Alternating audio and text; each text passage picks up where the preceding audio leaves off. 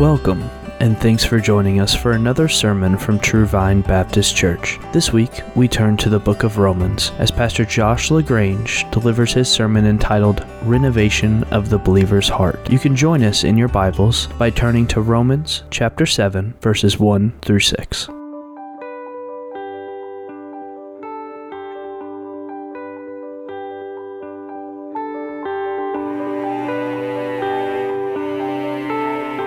Our great, loving, merciful, living God, we, your people, worship you. Father, we cry out and ask for help. Our enemy is active, trying to bring despair, heartache, misery, luring us away from you, trying to bring us to doubt your goodness. But Father, again and again and again, we come to you, the source of all goodness, the giver of mercy. And we come to you and we worship you. And oh Lord, we cry out and say that we want to glorify you. We want to lift your name on high, but we are also desperately wanting your grace to come to us, to give us what we need. And so, Father, we cry out and we ask for that once again. Our enemy wants us to despair. You call us to joy. There are a lot of times, oh God, you call us to joy when the circumstances don't look like we should rejoice. But our hope is in Christ. You have secured eternal life. You have prepared a kingdom. You have saved us by grace. Our joy is in Christ. And so, Father, we pray that you will give us help now to rejoice in our salvation, to rejoice in the hope that we have. So, Father, please come and give us grace that we can understand. Lord, you show us more of the mysteries of what you have done. And there are even complex and confusing matters in the text here. We don't want to brush them off just because it takes effort. It's worth it. So we ask, oh God, that you'll give us help to see, to understand, to comprehend, oh God. And as we see more of the insights into the gospel, the glorious work you have done to save our souls, that, oh Lord, you would bring us to rejoice in what you have done. So, Father, please come and give us help now. We, your people, draw near to you. You give us the promise that when we do so, you will draw near to us. So we ask, oh God, meet with us. Speak. Minister to our hearts. Give us understanding. Bring us farther along in this work that you're doing. Save those who are separated from you. Encourage your people, and all to your glory. Help me to do my job here, to feed and communicate the truths that are here, oh God. Make me useful. We pray these things through the strong name of our Savior. Amen. One day while walking in the woods with my mentor and some other boys that he disciples, we came across an old abandoned house. And while we stood there and looked at this falling in, dilapidated, once pretty fantastic home, we had some pretty helpful conversation. We had some conversation about the curse, about the fact that one day all of our houses, no matter how elaborate, will one day look just like this falling in home. But whoever had owned this house, we looked in and we kind of made some guesses as to what it was once like. It was obvious that whoever had owned it, we guessed it to be somewhere from the late 1800s or so. We guessed that whoever had built it had been pretty wealthy because it was somewhat large for that time era. We could see remnants of some beautiful woodwork that had been there inside. But now the boards were aged by weather. The old wood siding was rotting and falling off. Floor joists and beams inside had finally given way over time, and the second floor had collapsed into the first. This house that had no doubt once shined with the beautiful colors of freshly finished oak was now just gray and rotting. Looked like there were mice and snakes in the walls and the floorboards. Chimney was falling in, and we could see what had once been beautiful. Now the curse had overtaken. But I want you to imagine for a second, you're picturing this once beautiful home. Imagine for a second that there was a couple who came upon it, walking in the woods, saw it, and decided they were going to buy it. Now, as they went to go do it, it wouldn't cost them very much money to buy this crumbled in piece. And surely as they would try to buy it, someone would try to talk them out of it, because this was not just an outdated home with a little wallpaper. This was something that just needed lit on fire. But they decided, no, we really want a challenge, and so they bought the home. And then, for the sake of illustration, please don't think me dumb, but let's pretend. Play along with me. Let's pretend the house was alive. The house could think, and the house could even speak. The couple purchased the home, and they said to it, "We are going to restore you. In fact, we're not just going to restore you to your former glory. We are going to make you more wonderful than you ever were. We're going to recreate you, renovate. We're going to transform every detail and every part." So the house, which before now had been destined to destruction, rejoiced at the promise of being brought to glory. And so the couple got started. They started with the more obvious things. You know, that second floor collapse. They worked to jack it up, and brand new ceiling joists, brand new beams and such. And though it hurt every time they pulled a nail, they smashed a board, the house rejoiced because it could see the progress being made. The roof was replaced. Brand new shingles. And though it caused pain every single time a nail was driven into its top, the house rejoiced in seeing the very obvious progress. And every single time that the couple did something really obvious, the house was happy through these things. But as time wore on, and days turned into years, and every rusty nail was pulled, and all of the pain, day after day after day, the house began to groan. The house began to grow frustrated, agitated. The house began to think back to the days before all this work was going on. At least then I wasn't in pain every day. I mean, I know I was falling in, but at least there wasn't this ongoing trials and difficulty and circumstances. And some of the projects that the couple performed on the house just absolutely felt like death. Some of the parts the house thought were still pretty okay when compared to other houses. Surely you don't need to rip out the stairs. Surely that's not so bad. But the couple kept saying, "Trust me. When we are done, you will be more glorious and more beautiful than you ever were." And on this laborious and tiresome process wore on. Well, in our illustration there, we can think about justification. This word that Romans has been teaching us about it, that is the moment that a soul understands the message of salvation, turns from their sins, trusts in Christ, and is made right with God, forgiven of sins, granted eternal life. In that moment, that instantaneous moment, we can think about justification as the moment that the couple purchased and took possession of the home. It happened in an instant. To the house, not much seemed to change at that moment. Just like to you who are in Christ, I don't know about you, but the moment that I turned to Christ, I didn't understand these dozens of things behind the scenes that God did. These legal matters. The change of possessions, that like the changing of a deed from one name into another, that we came to belong to God and come into a new covenant. And there was a payment, a ransom. There was the sacrifice and justice. I didn't understand all of these things. Romans has been telling us an awful lot of things legally, technically, that had to happen in order for us to come into the possession of God.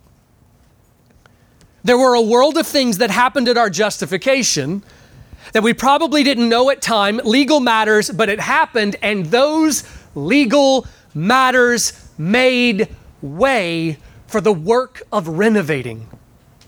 And so you might think about in our little illustration there, the process of the couple renovating, transforming, recreating to be like this work that God is doing in us of this word that the Bible is using of sanctification.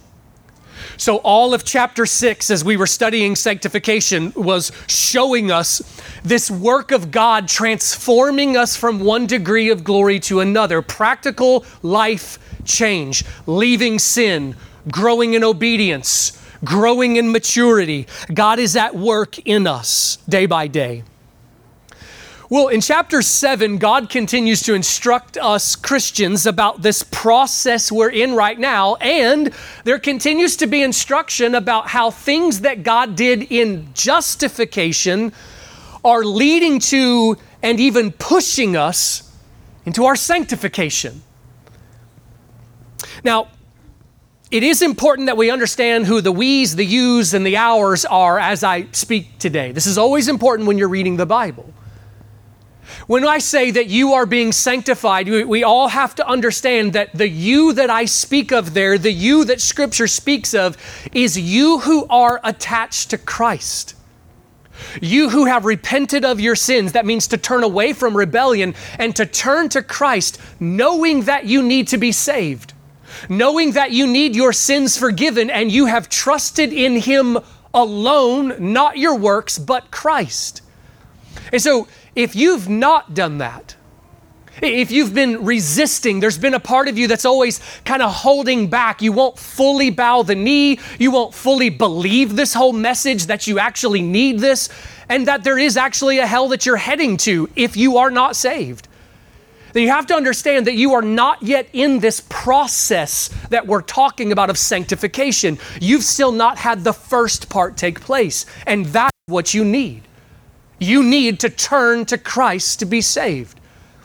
But for you who are in Christ, God goes to great lengths to show us what He is doing, what He accomplished, and how that contributes to what He is doing in this transformation.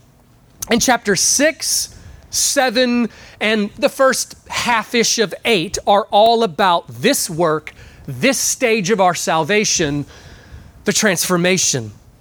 So like we've done for some other chapters, I think that it is helpful to spend at least a little bit of time looking at the big picture. So we fly up to 10,000 feet, we look at the whole scenery before we zoom the lens in too tightly and look at individual verses. I want to tell you a little bit of what's coming in the coming chapters, the coming sections that are there to sort of see where we fit in the line of thought. So if you remember, in this greatest theological treatise of history, the Spirit of God led Paul to give the central idea back in chapter 1, verses 16 and 17, if you remember that there. For I'm not ashamed of the gospel, for it is the power of God for salvation to everyone who believes, to the Jew first, and also to the Greek. The rest of the book, the rest of the first 11 chapters is God explaining in further detail that sentence. What is this gospel? What is this salvation? What do you mean that I get it by faith? Chapter after chapter has taken one of those phrases or one of those words and has further explained it. Chapters 3 through 5 were all about justification, your need to be made right with God. But chapter 6 then brought us into this next stage, beginning to show us sanctification. The process where God is transforming our lives, making us more obedient, more holy, more like Himself. And you'll notice that one of the things that's been happening here, there's a reason why a lot of people who start the book of Romans quit. There's a lot of complexity. God goes to great lengths to explain legal, technical matters that had to happen for God to pardon you. And then in the section we're in right now, God is going to a lot of length, and I ain't gonna lie, like there's confusing parts here about what it took for God to bring about change, for God to bring about life transformation. And we need to, again and again, as we come to confusing parts, because we're going to say this again when we come to chapter 9, when we meet confusing parts, we just have to die to that idea that says, yeah, I don't want all this stuff. I don't want to be confused. Jesus died for you. It is worth it to lean in and work to wrestle through these confusing things, because as we come to understand them, and little by little, when the light bulbs come on, the light bulb isn't just a light bulb of intelligence, it's a light bulb of worship. When the light bulb comes on and like we get it, this is something else Jesus accomplished to save my soul from hell, there is another degree of worship. There is another degree of joy that we come to in understanding this. It was not easy to save us. It has not been easy to transform us. God went to great lengths, and he is showing us what he has done and what he is doing. And every single part of this is meant to lead us to worship. And so what we saw in chapter 6 is how these legal things that God did in our justification lead to and push us into our sanctification, like the couple bought the house in order to renovate it. God bought us in order to renovate us. God bought us in order to transform us. God did not buy us so that we would feel like we had some fire insurance and then go on to live in the flesh. He bought us to transform us, to prepare us for glory to come, and then there is a day when the work will be finished. But we are to, with zeal and joy, move forward in this work that he is doing. And so chapter 7 continues this teaching, and the next several sections are showing this. So the book divides up into several sections, and chapter 6 through 8 is a section within the bigger section. And 6, 7, and 8 are dealing with sanctification. And let me just kind of, if you'll follow along with me and maybe look at some of the subheadings in your Bible. It is helpful to see the bigger groups and sections of verses there. Let me kind of show you the sections to come. There are 5 more sections before we finish chapter 8.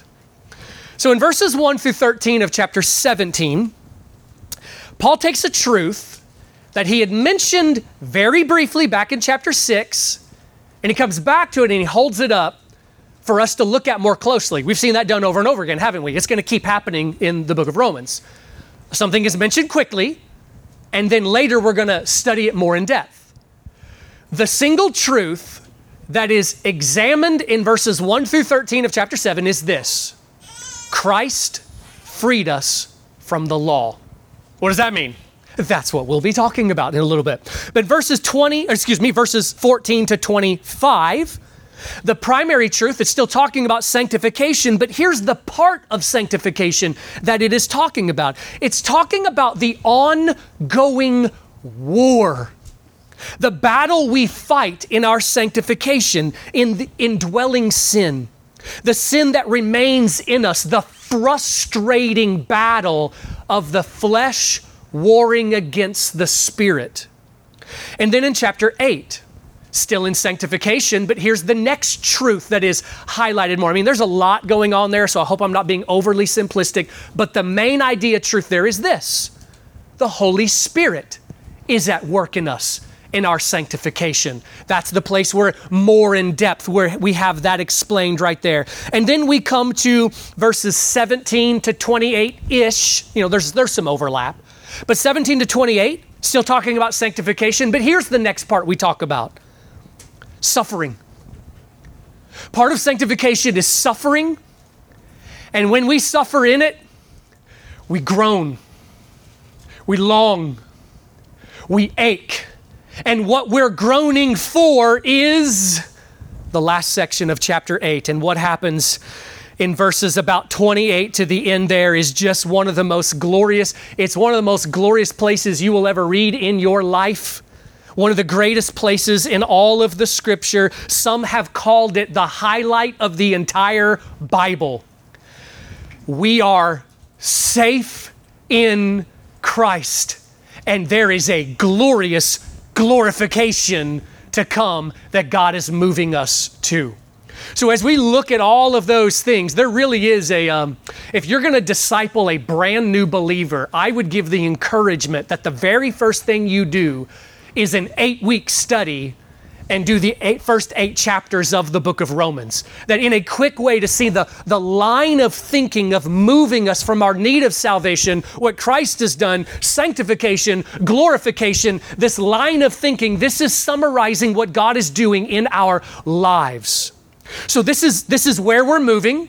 This is what's coming in the next few sections. Let's turn our attention then back to chapter 7. So look at it with me again, please.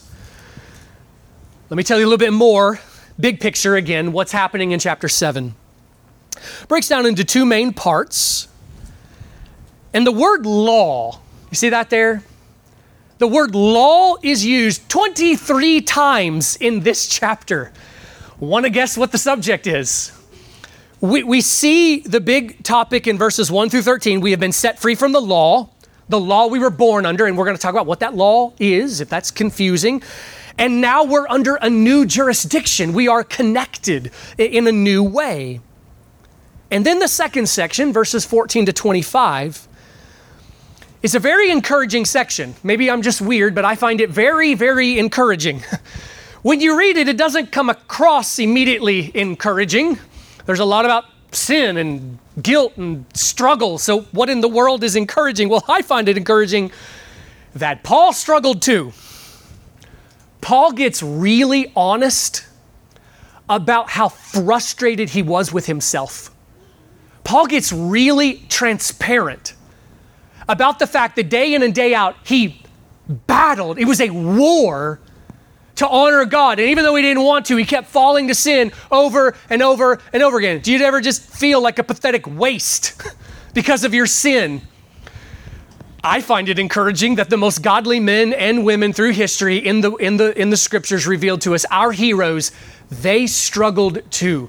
They battled too. And it's a real part of living this Christian life that we're stuck in this body for now, but we're groaning for the day of deliverance. We're groaning for the redemption of our body. But what God has done now is he has begun in a real way. He has begun to set us free. He has begun to renovate.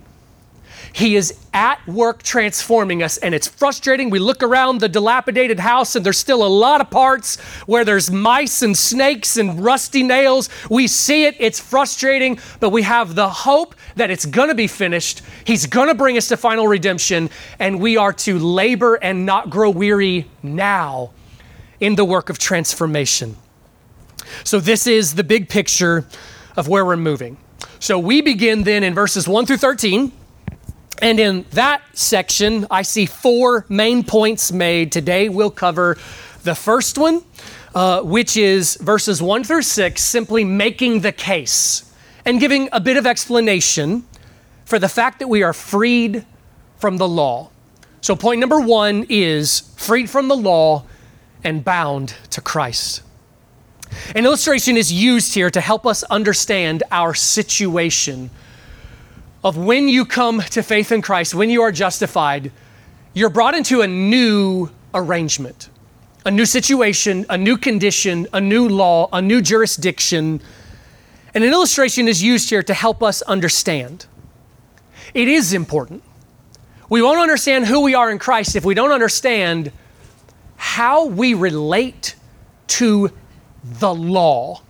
And when I use the word like that, when the Bible uses it as a helpful way, you've seen several times before in Romans, we can speak of the law with a capital L because we mean a specific law.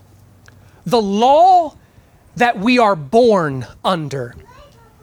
We must remember that we are born into this world in the same situation that Adam and Eve were created in.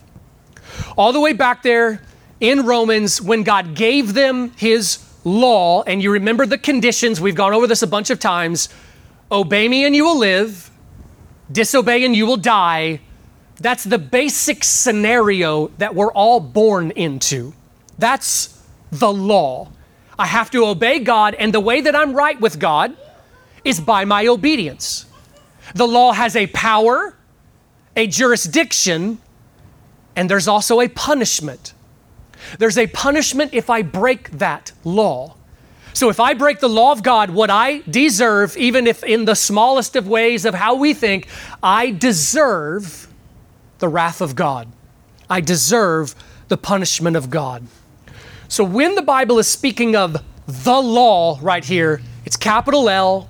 Think covenant of works, covenant of life that we've talked about here, the arrangement that I obey and live, disobey and die.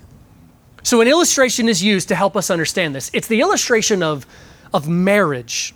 Look at verse 1 with me again. He says, "Or do you not know, brethren, for I'm speaking to those who know the law." There are a couple times in Romans that Paul shifts his attention to a different group, even within Christians. So later in chapter 15, he'll speak to Gentile Christians. And he says, I got a word for you guys. Right here, when he says, I'm speaking to those who know the law, he is speaking to the group of Jewish Christians who were very, very familiar with the law because they spent so much of their time studying the law. So I'm speaking to those who know the law, that the law has jurisdiction over a person as long as he lives. If you're under the authority of the law, it has authority over you until you die. And then he gives an illustration to help us understand that. Just like in marriage, in verses 2 through 3, God designed marriage to be a lifelong covenant. It's not an eternal covenant. Jesus explained to us that in the resurrection to come, you will not be married to your current spouse. Marriage was designed for this life, this age. It is a lifelong covenant. And if a man or a woman were a husband or wife were to join with someone else while they were still in that lifelong covenant, then it is adultery. And we do need to explain this part as well. That also includes divorce. And it matters to our illustration here. It includes divorce. If a husband or a wife divorce and then they join with someone else, Jesus explained in Matthew 19, unless it is under certain conditions, and that's another thing that comes in here, unless it is under certain conditions, that it is a form of adultery. Why? I mean, that's not how our culture thinks of it. Why is it that? Why did Jesus say that? Because what God has joined together, let no man separate. It is meant to be an attachment for life. And understand that as we say that, that might raise questions in your mind, okay? Like there are a lot of questions that get asked then. Like someone could ask, well, does that mean that like a Christian who had been divorced in their past, does that mean that they can never remarry? Listen, this passage is not meant to be exhaustive on the subject, because there are other places that come back to this, like 1 Corinthians 7, I believe does allow for remarriage under certain circumstances and certain conditions. There are certain sections in the law of Moses that mentioned, I believe, when there is an allowance for remarriage and such. So just understand this. We're not getting into every single question exhaustive. If this creates questions in your mind, by all means, ask them after the service, in email, whatever. But this is just making the basic point for the sake of an illustration. And the basic point for the sake of the illustration is that it is in effect until death. If a woman is married to a man, she is tied to him and he to her. She is attached to him and he to her. And she is under his authority until death. And I do want you to hear that last phrase that I used there. The illustration is specifically given from the perspective of the wife and not from the husband. It could be given from the perspective of the husband, but it wouldn't go as far as the perspective of the wife. Because part of the point that we're going to see is that how we related to the law before Christ is that we were under the law's authority, just like a wife is under the authority of her husband. By the way, interesting Greek word used here. When Paul speaks of the married woman here, the Greek word that he uses is hupandros. Andros is the word for man. Hupo is a prefix that means under. So a married woman is an underman woman. So once again, let me just kind of make the point here that if you reject complementarianism, okay, so that's the big word that we use to refer to the order that God has established within marriage. If you reject complementarianism, you don't just lose the sections of the Bible about marriage. You lose a lot of other places as well. Part of the illustration here is dependent on the order that God established. It breaks down. So you and I are born under the authority of the law, capital L. Our little babies that we love, those that have not yet responded to the gospel, they are right now under the law. They are not yet in Christ. They are not yet in the new jurisdiction. They are right now under the law and need to be saved out of it. So verse 3, so within marriage, if the husband dies, then she is free. Many times people ask the question, if your spouse dies, are you free to remarry? Or is that adultery? Is that betraying your deceased spouse? Because marriage was designed to be a lifelong covenant, not an eternal covenant, if a spouse dies, the Bible shows you are free to remarry. You're not betraying. You're not committing adultery. Though my wife tells me she would haunt me if I ever tried. We got to work on her theology, okay? But what the Bible says is you are free to remarry. And so then here's the point made in verse 4. Just like in marriage, if there is a death, then the attachment, the covenant, the binding is now dissolved. Well, this has happened to you who are in Christ. For us who are in Christ, remember back in chapter 6 what we learned? At justification, we are counted as having died with Christ. And chapter 6 showed us that when we died with Christ, attachment to Him, that means that we died to sin, that there's a way we've been set free. And now we're being shown that when we died with Christ, this is how we have died to the law. And we are free from its jurisdiction. What that means is we are no longer under the situation where the law condemns us. Being under the law meant that I was under the list, yes.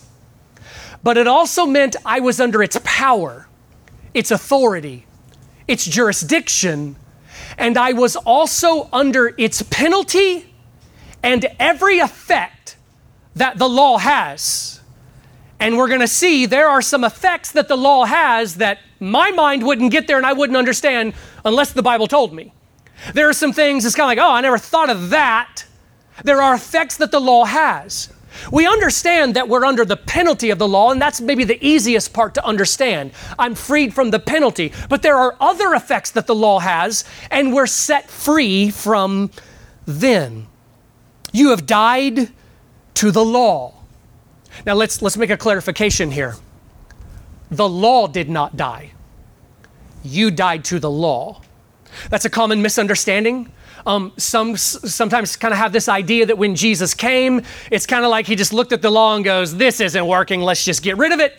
And like it's not there anymore. No. You were born under the law. Our little babies are under the law. They need delivered out of the law. The law is still here. And a major point that we're going to have to make over and over again, the law is good. The law is holy. The law is righteous. Jesus didn't come and said, man, this law is evil that God created. No, the law is good. The problem is me. It's me. I can't keep it, and therefore there's hostility. There's not hostility because the law is mean, okay? The law's not mean. I'm a rebel. I'm a rebel against the law. That's the problem. So God made a good law, but in grace. Do you see that there's a difference between something just technically being right and then mercy upon mercy, overflowing grace? God has given the overflowing grace to save us out from under the situation that we were in under the law. So you in Christ, you have died to the law. You who are not yet in Christ, you're resisting, you're still under the law. And what that means is this. You are obligated to keep every jot, every tittle, every dot of the I, every cross of the T, and you must keep it to perfection in order to be saved. And if you say that's not fair, The only thing that we can say is read the Bible and you're going to see it is fair. We were created to glorify God. We were created to obey Him. If you are outside of Christ, you're on your own. And that's not a good thing. It's not a good thing. You in Christ, you have died to the law. And so the biggest question then is, what does it mean that we've died to the law? We've already started referencing some of those things. And this is one of the more complex and kind of confusing parts. And so I think in the next 10-ish minutes, if you'll lean in and stay with me, we'll understand what it means that we've died to the law. I think there are three big things that we can say that it means that we've died to the law. But let me first mention this right here. When we hear the word law, some of our confusion comes from the fact that the Bible will use the word law slightly different than how we in English oftentimes use the word law, okay? And so just, different languages, different customs, different cultures. When we in English use the word law, we usually only refer to one thing. We're usually only referring to a list of laws. So when you and I hear about the law of God, I don't know about you, but a lot of times I think to 10 Commandments, okay? And the list that's there through Exodus 21 to 23, okay? So that list. But the Bible uses the word to refer to more than just the list, but also the law's power and authority, and it carries penalty with it. All of that is included when the Bible uses the word law. Let me show you one for instance. Jump over to chapter 8 for a second. And let me show you this. Romans 8:2. For the law of the Spirit of life in Christ Jesus has set you free from the law of sin and of death. You see, two laws referred to there. The law of the Spirit of life and the law of sin and death. When it refers to either one of those, it's not making specific mention of just a list. It's talking about the situation. It's talking about the jurisdiction. What jurisdiction are you under? What authority are you under? If you move from one country to another, you come under a different authority. So what power are you under? The law of the Spirit of life in Christ Jesus or the law of sin and of death? Outside of Christ, you're under the law of sin and of death. The law of sin and of death is the law that chapter 7 is referring to, not because the law is bad, but because I keep breaking the good law of God. So it has become to me a law of sin and of death. Is that making sense? We're seeing how the Bible uses that there. That's a big help when it comes to this. So let me mention three things that means that we have been set free from the law. First is the most obvious. We've already referred to it. Back in chapter 3 and chapter 5, we saw we've been set free from the penalty and the punishment of the law. The law said, disobey and you will die. I don't want to be under that. It's not that it's evil, but I'm glad I'm not under that. Jesus sets us free from under the penalty and the punishment. Chapter 7 is going farther. So number 2, being free from the law means we have left its arrangement, its authority, its rule. We have come under a new arrangement. The old arrangement has ended, and we've come into a new arrangement, a new condition, a new situation, a new law. Don't ever think, Christian, that like there's not a list of things we're supposed to obey. The situation that has changed is I'm no longer under the jurisdiction where if I disobey, I die. In Christ, the law of the Spirit of life, yeah, there's a list of things we're supposed to obey, but I know I will fall short, and I don't die from falling short. We obey because we love Him. He joins us, and out of gratitude, we serve in a new, fresh, inspired kind of way. So when we were under the law, it was a situation where it was based on our performance. That's what determined our standing with God. Another way to say that you're under the law is to say, it's all on you. It's all up to you. You better do it. You better live up to the expectations. You're on your own. You're left to the power of your own flesh. The situation in Christ brings us to something new, and here's the third. It's very much connected, but there is an additional truth that's taught. When we were under the law, it had an effect on us that we don't like to admit. Look at verse 5 with me. 7:5. For while we were in the flesh, so we were under the law in the flesh, the sinful passions, the lust, the cravings, which were aroused by the law. That's interesting language, isn't it? They were incited. They were urged. They were pushed by the law that was at work in the members of our body to bear fruit for death. What is that saying? What it's saying is it's not the law's fault. Okay? Again and again, this passage calls the law good. It's holy and righteous and good. But our hearts are sinful, depraved. We are sinners by nature. And here's one of the things that it means to be depraved. At our core, we are rebels. Rebels hate authority. Rebels hate law. I don't want anybody telling me don't you try to tell me what to do. We're rebels by nature. Someone who has rebellion as a monster living inside of their hearts. What happens when someone tries to tell me what to do? I'll go through a lot of effort to make sure I don't do it.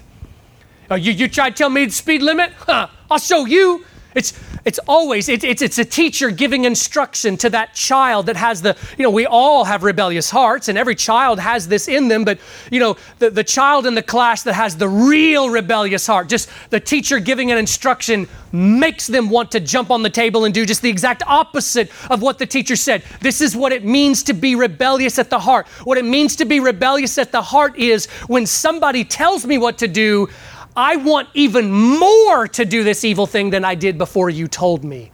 And in fact, I might even do something stupid just because you told me not to do it. That's the rebellious heart. And so what it means that we are freed from the law and we are brought into a new situation means this.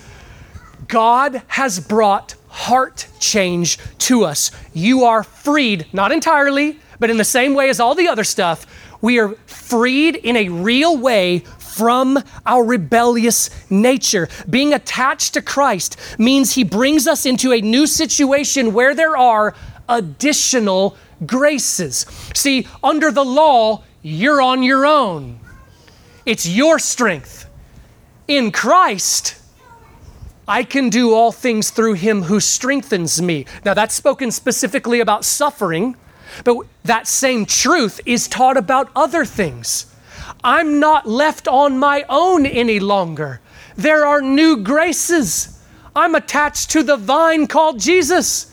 He's flowing help to me in a way I didn't have before. The grace of God comes to us in a way that doesn't make obedience easy, but it does make obedience possible and common and growing. There are new graces. God sets us free from the rebellious nature and brings us, do you remember Jeremiah 31? In the new covenant, I will write my law on their hearts, meaning new desires are given where I begin to want to honor God. So we go from, you tell me what to do, I'm going to break it just because you told me, to now over here, Psalm 119. If you want some meditation this week to help you to counter with Romans 7. Psalm 119 says about 50 different ways, and that's not exaggerating because it's the longest chapter in the Bible, 176 verses, about 50 different ways of saying, oh, how I love your law. Your statutes are my delight. I rejoice in your commandments. We move from this to this. The law of God is written on our hearts.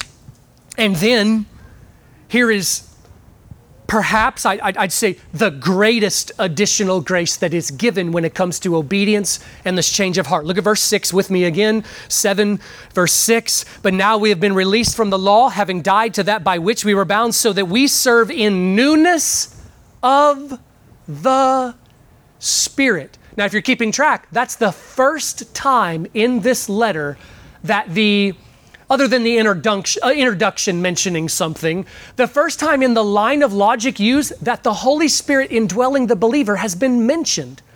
And if somebody would say, well, whoa, Paul, I mean, what do you mean we serve in the Spirit? He would say, well, hang on, we're coming back to it in chapter 8. We're going to take that little truth briefly spoken and we're going to hold it up. It's not a little truth, that was a misspeak. We're going to take that little sentence, but a big truth, that we serve in the newness of the Spirit, and we're going to hold it up later in chapter 8, verses 1 through quite a few things. And we're going to see chapter 8, verse 13 say things like, we put our sin to death by the Spirit. You don't put the sin to death by yourself. You think you're that strong? You don't put it to death by yourself. We put it to death by the Spirit. And then verse 26 will say, the Spirit helps us in our weakness. That's a general principle. And then he applies it to one thing. Like, here's an example. We don't know how to pray. You think you know how to pray? We don't know how to pray. The Spirit helps us to pray and honor God. So we serve in a newness of the Spirit. Being freed from the law means we're saved from its penalty. We're saved from a circumstance where you're on your own. And we're saved into a new situation with additional graces. We are now under grace. We are under a new jurisdiction. And it is a free and beautiful, glorious and inspiring jurisdiction. The law of the Spirit of life in Christ Jesus. We still have commandments we're supposed to obey, but everything has changed. I don't obey God in order to be saved. I obey God because I am saved. And out of joy, now we walk in obedience because I want to honor my God who saved me. So let me end with this. Look at verse 4 again. We're going to make this truth right there, the final truth we look at today. Therefore, my brethren, you also were made to die to the law through the body of Christ, so that you might be joined to another, to him who was raised from the dead, that's Jesus, in order that we might bear fruit for God. When the Bible says statements like so that, or in order, it is showing the purpose, the reason. Why did the couple buy the house? In order to renovate it for themselves. Why did God purchase you? In order to renovate you, in order to remake you, in order to transform you for himself. And if we know we are freed, then we will obey out of joy. We need to know that we are free from the law. We need to know what it means that we are freed from the law. And we need to know why God freed us from the law. We exist to glorify God and enjoy him forever. Jesus said, my Father is glorified by this, that you bear much fruit, and so prove to be my disciples. God saved us in order that we would bear fruit, a people for his own possession, zealous for good deeds, that we would glorify him by living a transformed life. So for us who are in Christ, let us run into this. A lot of this is for the mind to contemplate, understand where we are, but then it needs to sink down into our hearts, the light bulbs to come on, and for it to result in worship and in gratitude, that we will joyfully be transformed and sanctified. And for you who are outside of Christ, for you who have been holding back, you who have not yet responded, do you not feel the truth of these things we've looked at? Do you not feel the truth that your heart has a rebellion against the authority of God? Do you not feel that the Bible is just describing you here when it explains the condition you are under? Christ wants to save you. The irony is that while you may think of your condition right now as free, the reality is you are in bondage to the law that condemns you. You must be set free from that law. On your own, you are not okay. You need Christ. You need forgiveness of sins, and you need a new jurisdiction. Look to Christ. Believe. Cry out to him.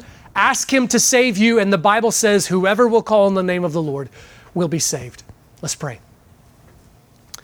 Father, Thank you for the truths you've shown us here. Thank you for the joy that you give us in our salvation of learning more and more of what you have done. And I pray, God, that it will have practical effect. We're going to leave here in just a little bit. Father, I pray that we will leave as more grateful people. Lord, that worship will be soaring and we will give you an obedience this week that is like the newness of the Spirit that you tell us, oh God. So help us, Father. I pray for any in this room that is not yet born again. I pray, God, that before this day is even over, that they will just be so drawn, so convicted that they will call out to Christ.